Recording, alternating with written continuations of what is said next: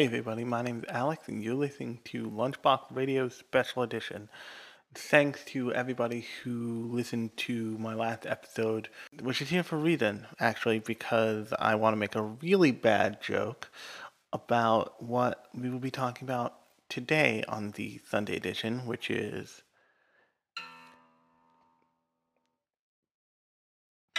So you want to animate stuff?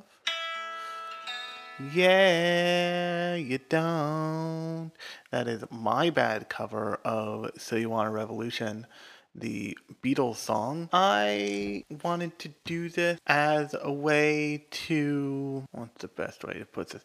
I often get a question when people find out that I am a formally trained animator who decided not to do it as a profession because I don't like sleeping under my desk. And that question is, hey, do you still animate stuff? To which my usual answer, since my training was back in my college days, now over 10 years ago, was and still is, like, I can technically, I know how to, but I'm really rusty and it takes a long time. And I got this question from Slate as a kind of byproduct at... Sorry, Slate, I don't mean to throw you under the bus, but I got this question from Slate in an Instagram DM conversation that we had, and that was my answer. I'm like, yeah, I don't really do that because it takes forever and I don't have the patience. But what I thought would be interesting is if I put out a episode for the Sunday edition based on So You Want to Animate, which what that means is, so you want to take part in animating something. You want to, if you were to want to make an anime or an animation, these are some resources and some stuff you can use to do that. Now I've got a whole list of stuff that I will be putting in the description of this episode, so you can have resources to go get software, hardware, the whole nine yards. A bit of a disclaimer here though, I'm not going to be focusing on CG animation, mostly because that is super expensive and the process is significantly different for a bunch of reasons. Basically, the hard parts of CG animation is making the models, and then once you have the models, you just have to have the computer capable of animating them, which can cost thousands of dollars, sometimes tens of thousands of dollars. This is more for if you want to quote unquote hand animate something. Now, hand animation is very different than it used to be. It used to be all by hand constantly. Let's start with a basic understanding of what animation is. Animation is a sequence of drawings that are streamed together, usually in a computer program, to create the illusion that they're moving. And when I say illusion, that's really what I mean. When you watch a traditional hand animated film or show, every single thing you see is a still drawing that's presented to you on like a millisecond by millisecond basis that makes it look like it's moving. If you are familiar with the term limited animation, what that means is when you see a anime character's face and they're speaking and only their mouth is moving and no other part of the face is moving. If you think about the way somebody's face moves when they talk, the jawline changes and like there's what's called squash and stretch, which is a animation technique that is used to convey movement or exaggerated movement. And now is where I want to get into what you would do if you wanted to hand animate. And when I say hand animate in this case, I mean two different things.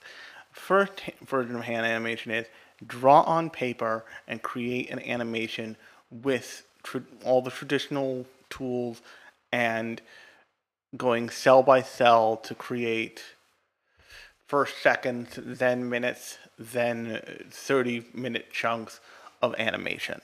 Now, make no mistake, this stuff takes a long time. If you think like, oh, I can just animate a couple seconds thing, it takes way longer than you think, and longer still. As someone who has done this at a college study level, not a professional level, but I was trained to do it at a professional level, I just never did. It takes a long time. Generally speaking, in animation, the important thing to understand isn't the visual look of it. That is what a lot of people get caught up in. Is the visuals are only half of the battle. The second half of the battle is the sound. And to conquer those two things at once, you need to think about a thing that I learned in college. I took class in college that people refer to as the fourth dimension. Now, I'm not saying we're playing like fourth dimensional chess here or anything, but the fourth dimension is considered to be time. First dimension is sight. Second dimension is when something has two sides. Third dimension is three-dimensional. So think of it flat, two-sided, three-sided. And then the fourth dimension is time. Now, the reason why I say that animation relies on time is because if you've ever seen one of those old Godzilla movies, one of the things that makes it so funny is that the people who overdubbed that thing, especially the original Godzilla, had no control or no ability to adjust for timing. That's why the mouth movements are out of sync. That's why you see somebody say, "Oh my God, Godzilla," and their mouth goes for an extra, 2 minutes. Because the people overdubbed the original Godzilla paid no attention to the lip flaps that were involved in saying whatever the character was saying at the time. Lots of times they probably didn't even care. It was like the 50s. And America can be racist. I don't know if you've heard. So first off, you have to really consider time. So then when you start an animation, you usually want to pick the soundtrack first. This is one of the reasons why anime openings and endings are so often the standouts of a show, and these powerhouse awesome things, oftentimes done by different studios than the actual show, because they are all about time. It is all about timing either animation clips or animation or whole cloth original animation to a song. If you look at really famous anime openings, you'll notice this. Like if you look at the Full Metal Alchemist Brotherhood movie, the Brotherhood opening again, you'll see that everything is timed with the song. The song is taking you through that opening animation.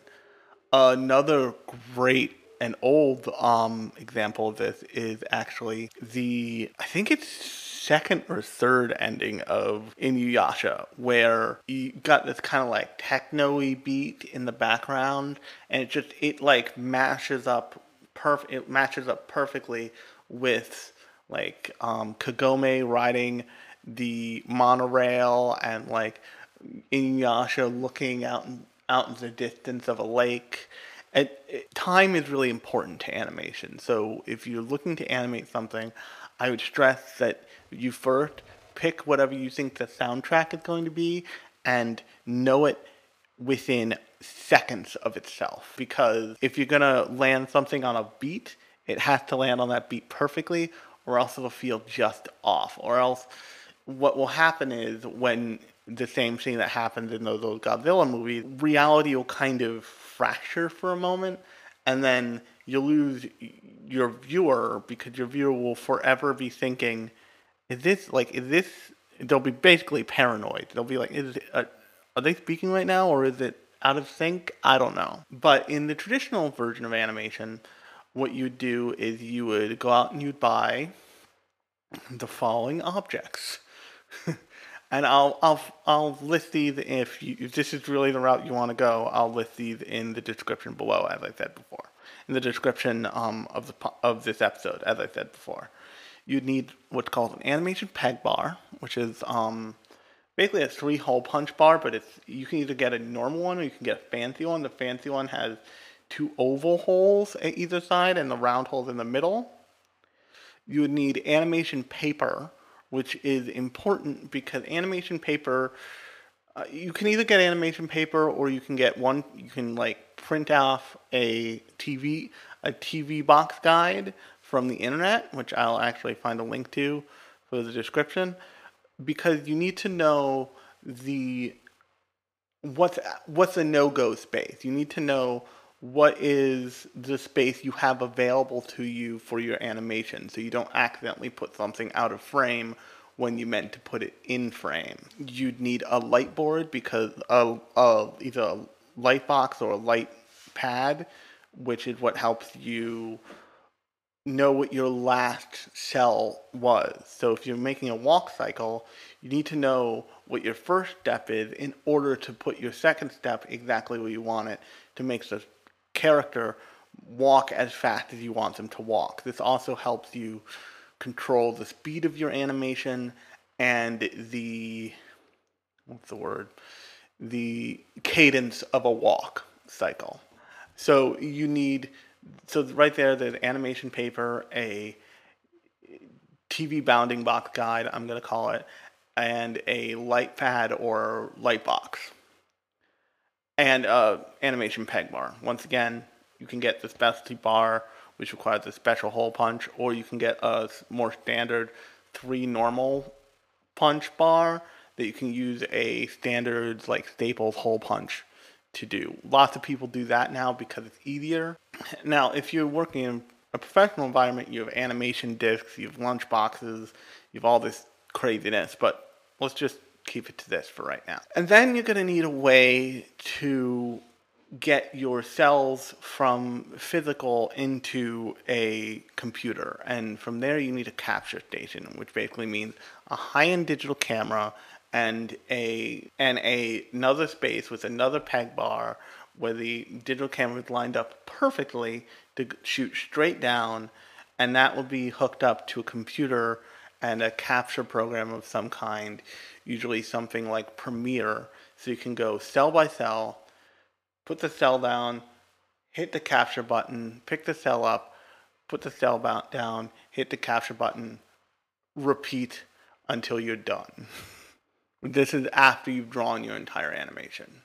Now, here's where I want to talk about process, because one of the things that they talk about in shows like Shirobako and in shows like Keep Your Hands Off Eizouken, and really any major anime about making anime, they're going to bring up the process, which is traditionally in animation, when you're in an animation studio, you have a key animator who does all of the key poses, which means all of the starts and ends of movements are done by a key animator. And then you have what's called in-betweeners. And in-betweeners get paid by get paid by the drawing. They all get paid by the drawing, but in-betweeners seriously get paid nothing by the drawing. And they do all the in-between cells in a motion. So if you see someone jump up, punch the ceiling, and jump down, the key animator draws the start of the jump and maybe a middle frame of that character raising their fist, and the end frame of that character hitting the ceiling, and then the in-betweener is responsible for everything else. Now, in a professional environment, that is basically that's like a production line thing.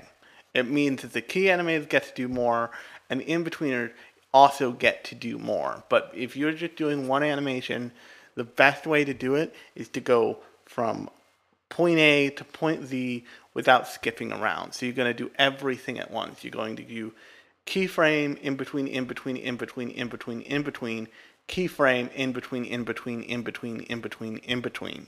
You're not going to do keyframe, keyframe, keyframe, and then all the in-betweens later, because that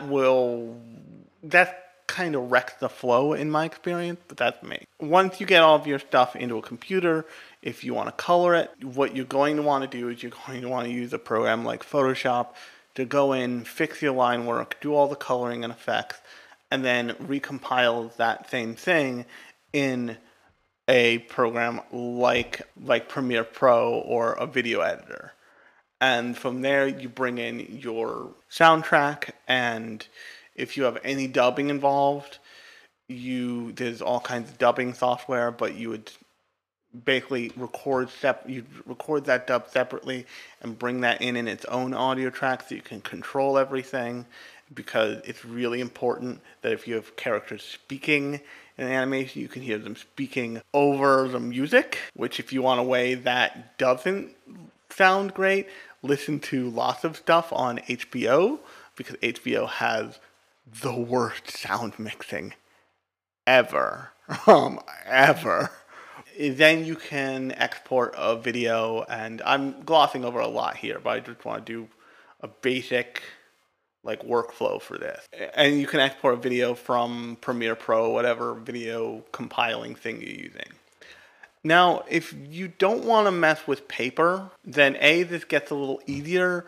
B, it's almost just time consuming. It can get more expensive. Not much more, because with animation paper, with hand animation, you're buying, reams of paper, like actual reams, and going through the entire ream, at a time sometimes.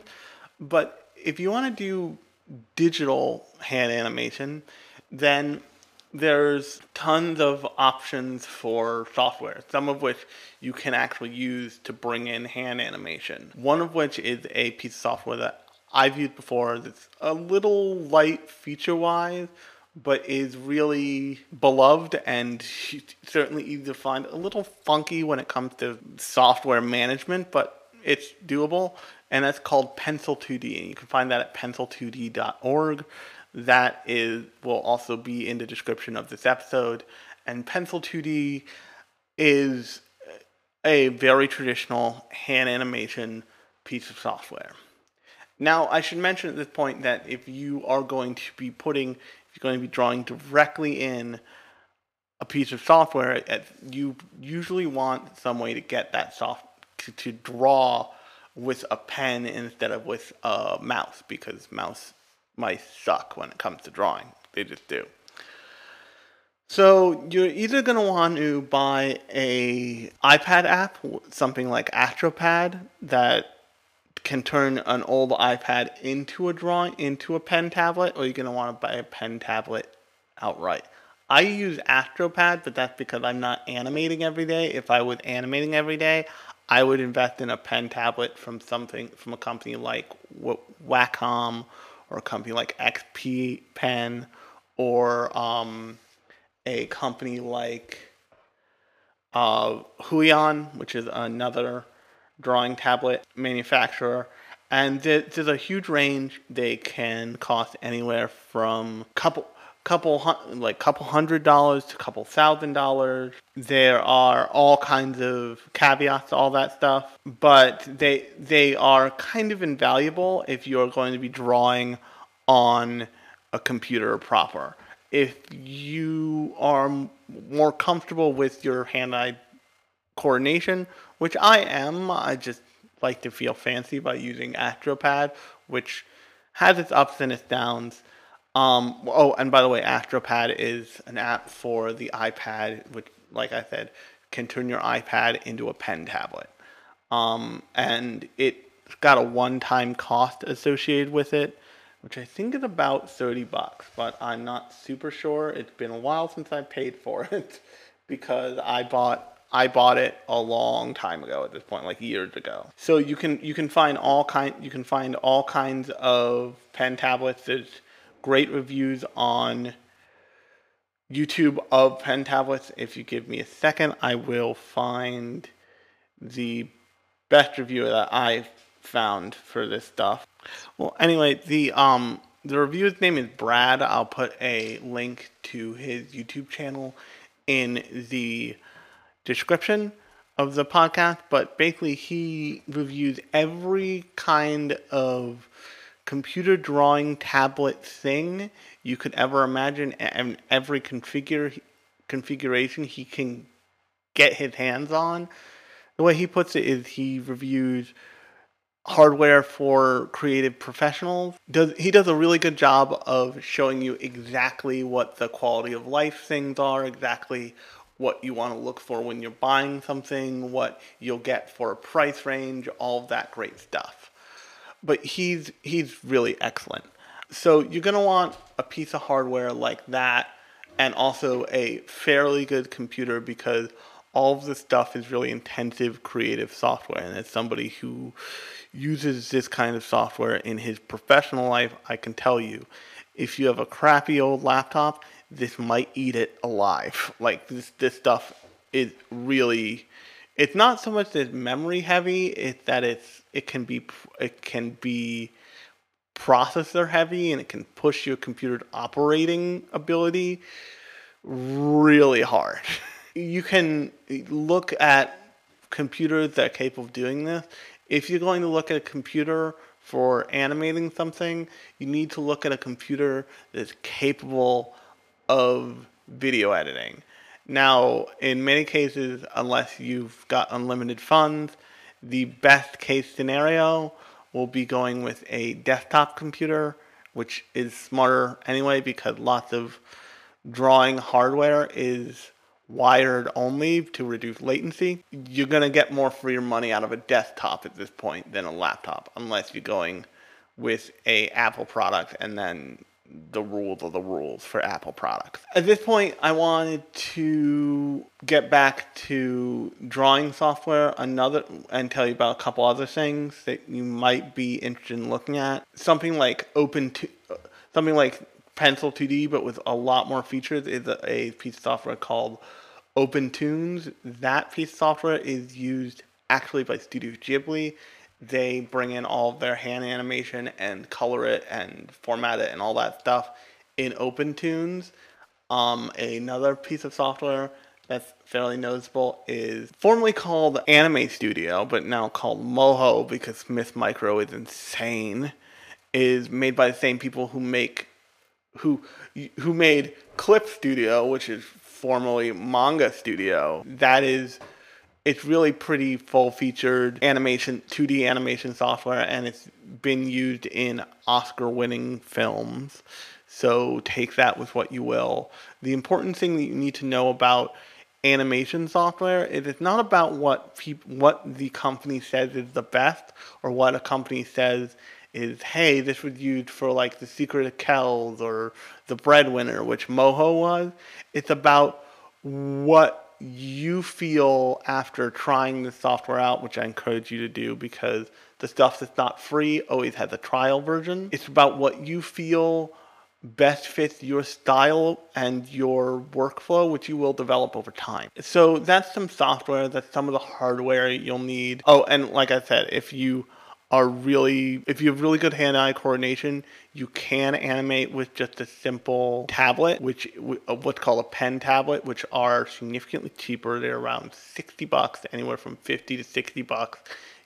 The best ones in the world are that cheap, and they are from Wacom. They can go up and get more expensive if you get bigger ones, but oftentimes you can just settle for a smaller one, and it can be really, it's easy to set up. It's hard to adapt to because instead of drawing on a textured surface like paper, although you can go out and buy like textured stickers to put over your tablet, you have to learn line control on a really slick, smooth surface. So if you are looking for a much cheaper option than a pen display, you can go with a pen tablet. Once again, I'll put links to buy that stuff below. Now, to kind of round this off here, I already mentioned some of them, but I wanted to give you some good episodes and full series and movies and OVAs of anime to go watch in case you wondered about the animation industry and the process of animation. One of my personal favorites is actually the final episode of Golden Boy, which if you've never seen Golden Boy, you are missing out on one of the best comedy anime probably created in all time. But episode 6 of Golden Boy is basically Kintaro, the main character of that show, goes and saves a animation project from itself, and he becomes what's called an animation runner, he becomes a glorified animation runner slash production assistant. But in that show, in that episode, they have great conversations about styles of drawing things, mainly nipples. Like, you get a look at what animators are like.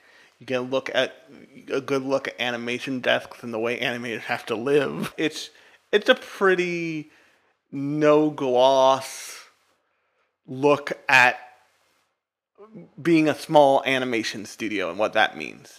Another great and infamous show on this is Otaku no Video. That is, of course, it's kind of an infamously touted show, but that's about another one about an animation studio, but that's a whole movie. You can find that actually for free on the new Retro Crush service by the same people who did Asian Crush and Midnight Pulse, but that's available on basically all the platforms, on any platform where you can stream video right now. Another old one that I was actually around, that I actually went to the convention where they held the voice acting tryouts for, is a show called Animation Runner Kuromi. Once again, the main character is what's called an animation runner, which means that she takes the physical cells from place to place to have them processed and for the studio to keep the wheels running. Probably one of the more definitely one of the most well-known ones is a show called Shirobako. This show is largely about the technical aspects of producing an anime. They talk about artistry, and they have a very specific episode about one of the key animators and about her learning to do something in artistically, and relearning to do observational drawing for animation, which is a very specific skill. But I'll get to this later. But if you want the greatest art story of observational drawing applied to animation, there's a great story in at the tail end of Kingdom of Dreams and Madness about the view out the hotel room that they give press conferences in for Studio Ghibli. It's amazing. If you haven't seen that movie and you're at all interested in the process of animation, I encourage you. I'm pretty sure Kingdom of Dreams and Madness is still on Netflix. Just go watch that movie. It's fascinating for a lot of reasons, but also it really highlights the way a master animator thinks. The last show, so I covered Shirobako. The last show is the most recent one, and that's Keep Your Hands Off Eizouken. Now, the thing about Keep Your Hands Off Eizouken that I think you need to understand, if that has got you in a headset mindset that says you want to animate because you saw this show, is that it's one part reality, one part fiction. It's kind of the balance of that show. The skill at which they accomplish things in Eizouken, while commendable, is insane. Actually insane. Maybe the VFX / folio girl in that show is capable of what she's doing. But the animation skill and ability, especially given the time crunch, that the two animator girls, I forget their name. I only ever remember Kanamori's name because they called her Kana Money, and that's stuck in my head. That they work with, that takes years. That takes many times longer than they've been alive to develop. Now, it's possible, but they're producing whole like 15-minute long animations on a time budget that, you could only get a couple cuts done. So just know, if you're like, oh, I would love to be an animator, doing that amount of cuts in that amount of time is many times suicidal. They touch on it a little, but it doesn't really lead to much, except for exploration of a piece of software that does exist that helps fill out in between work, which is amazing to me. But I forget the actual name of that software. I should look it up. But so those are right about 5 shows that you can go and you can watch, and you'll give yourself kind of certainly not a full picture of the animation industry, because there's a whole funding side that's insane, but a good picture of the animation industry. If you want a good picture of of voice acting stuff, the great documentary by the person who that was actually helmed by the guy who voices Bender from Futurama, called I Know That Voice, and it is a celebration of voice actors, people of voice actors first, not like Rihanna in Home, like Billy West from Futurama. I forget his name, but the guy who plays Bender, and Jake the dog. That's a really good look at voice acting for animation, and you'll see people you actually recognize, notably E from Entourage, and you'll be like, oh, so that's what he does with his time. He's a voice actor, okay, which is interesting. But those are just some stuff you could go watch if you wanted a fuller understanding of the animation industry and kind of how animation as a product works, because this is one of the things I always tell people when they want to like go into the arts as a profession is, are you sure you want to be creative for money, or do you just want to be creative? Because it's a very different thing. Many awesome painters and artists, what they paint and sell their paintings, but chiefly what they do to make money is they take commissions. They'll say, okay, I will go and supervise / paint part of a mural in a hospital for $5,000 so I can make rent. The thing you have to understand about a creative profession, and this is the last thing I'll say and then I'll sign off, is that it's different than doing something just because you love it. And it's fine to do something just because you love it. I do this podcast because I love watching anime and talking about anime.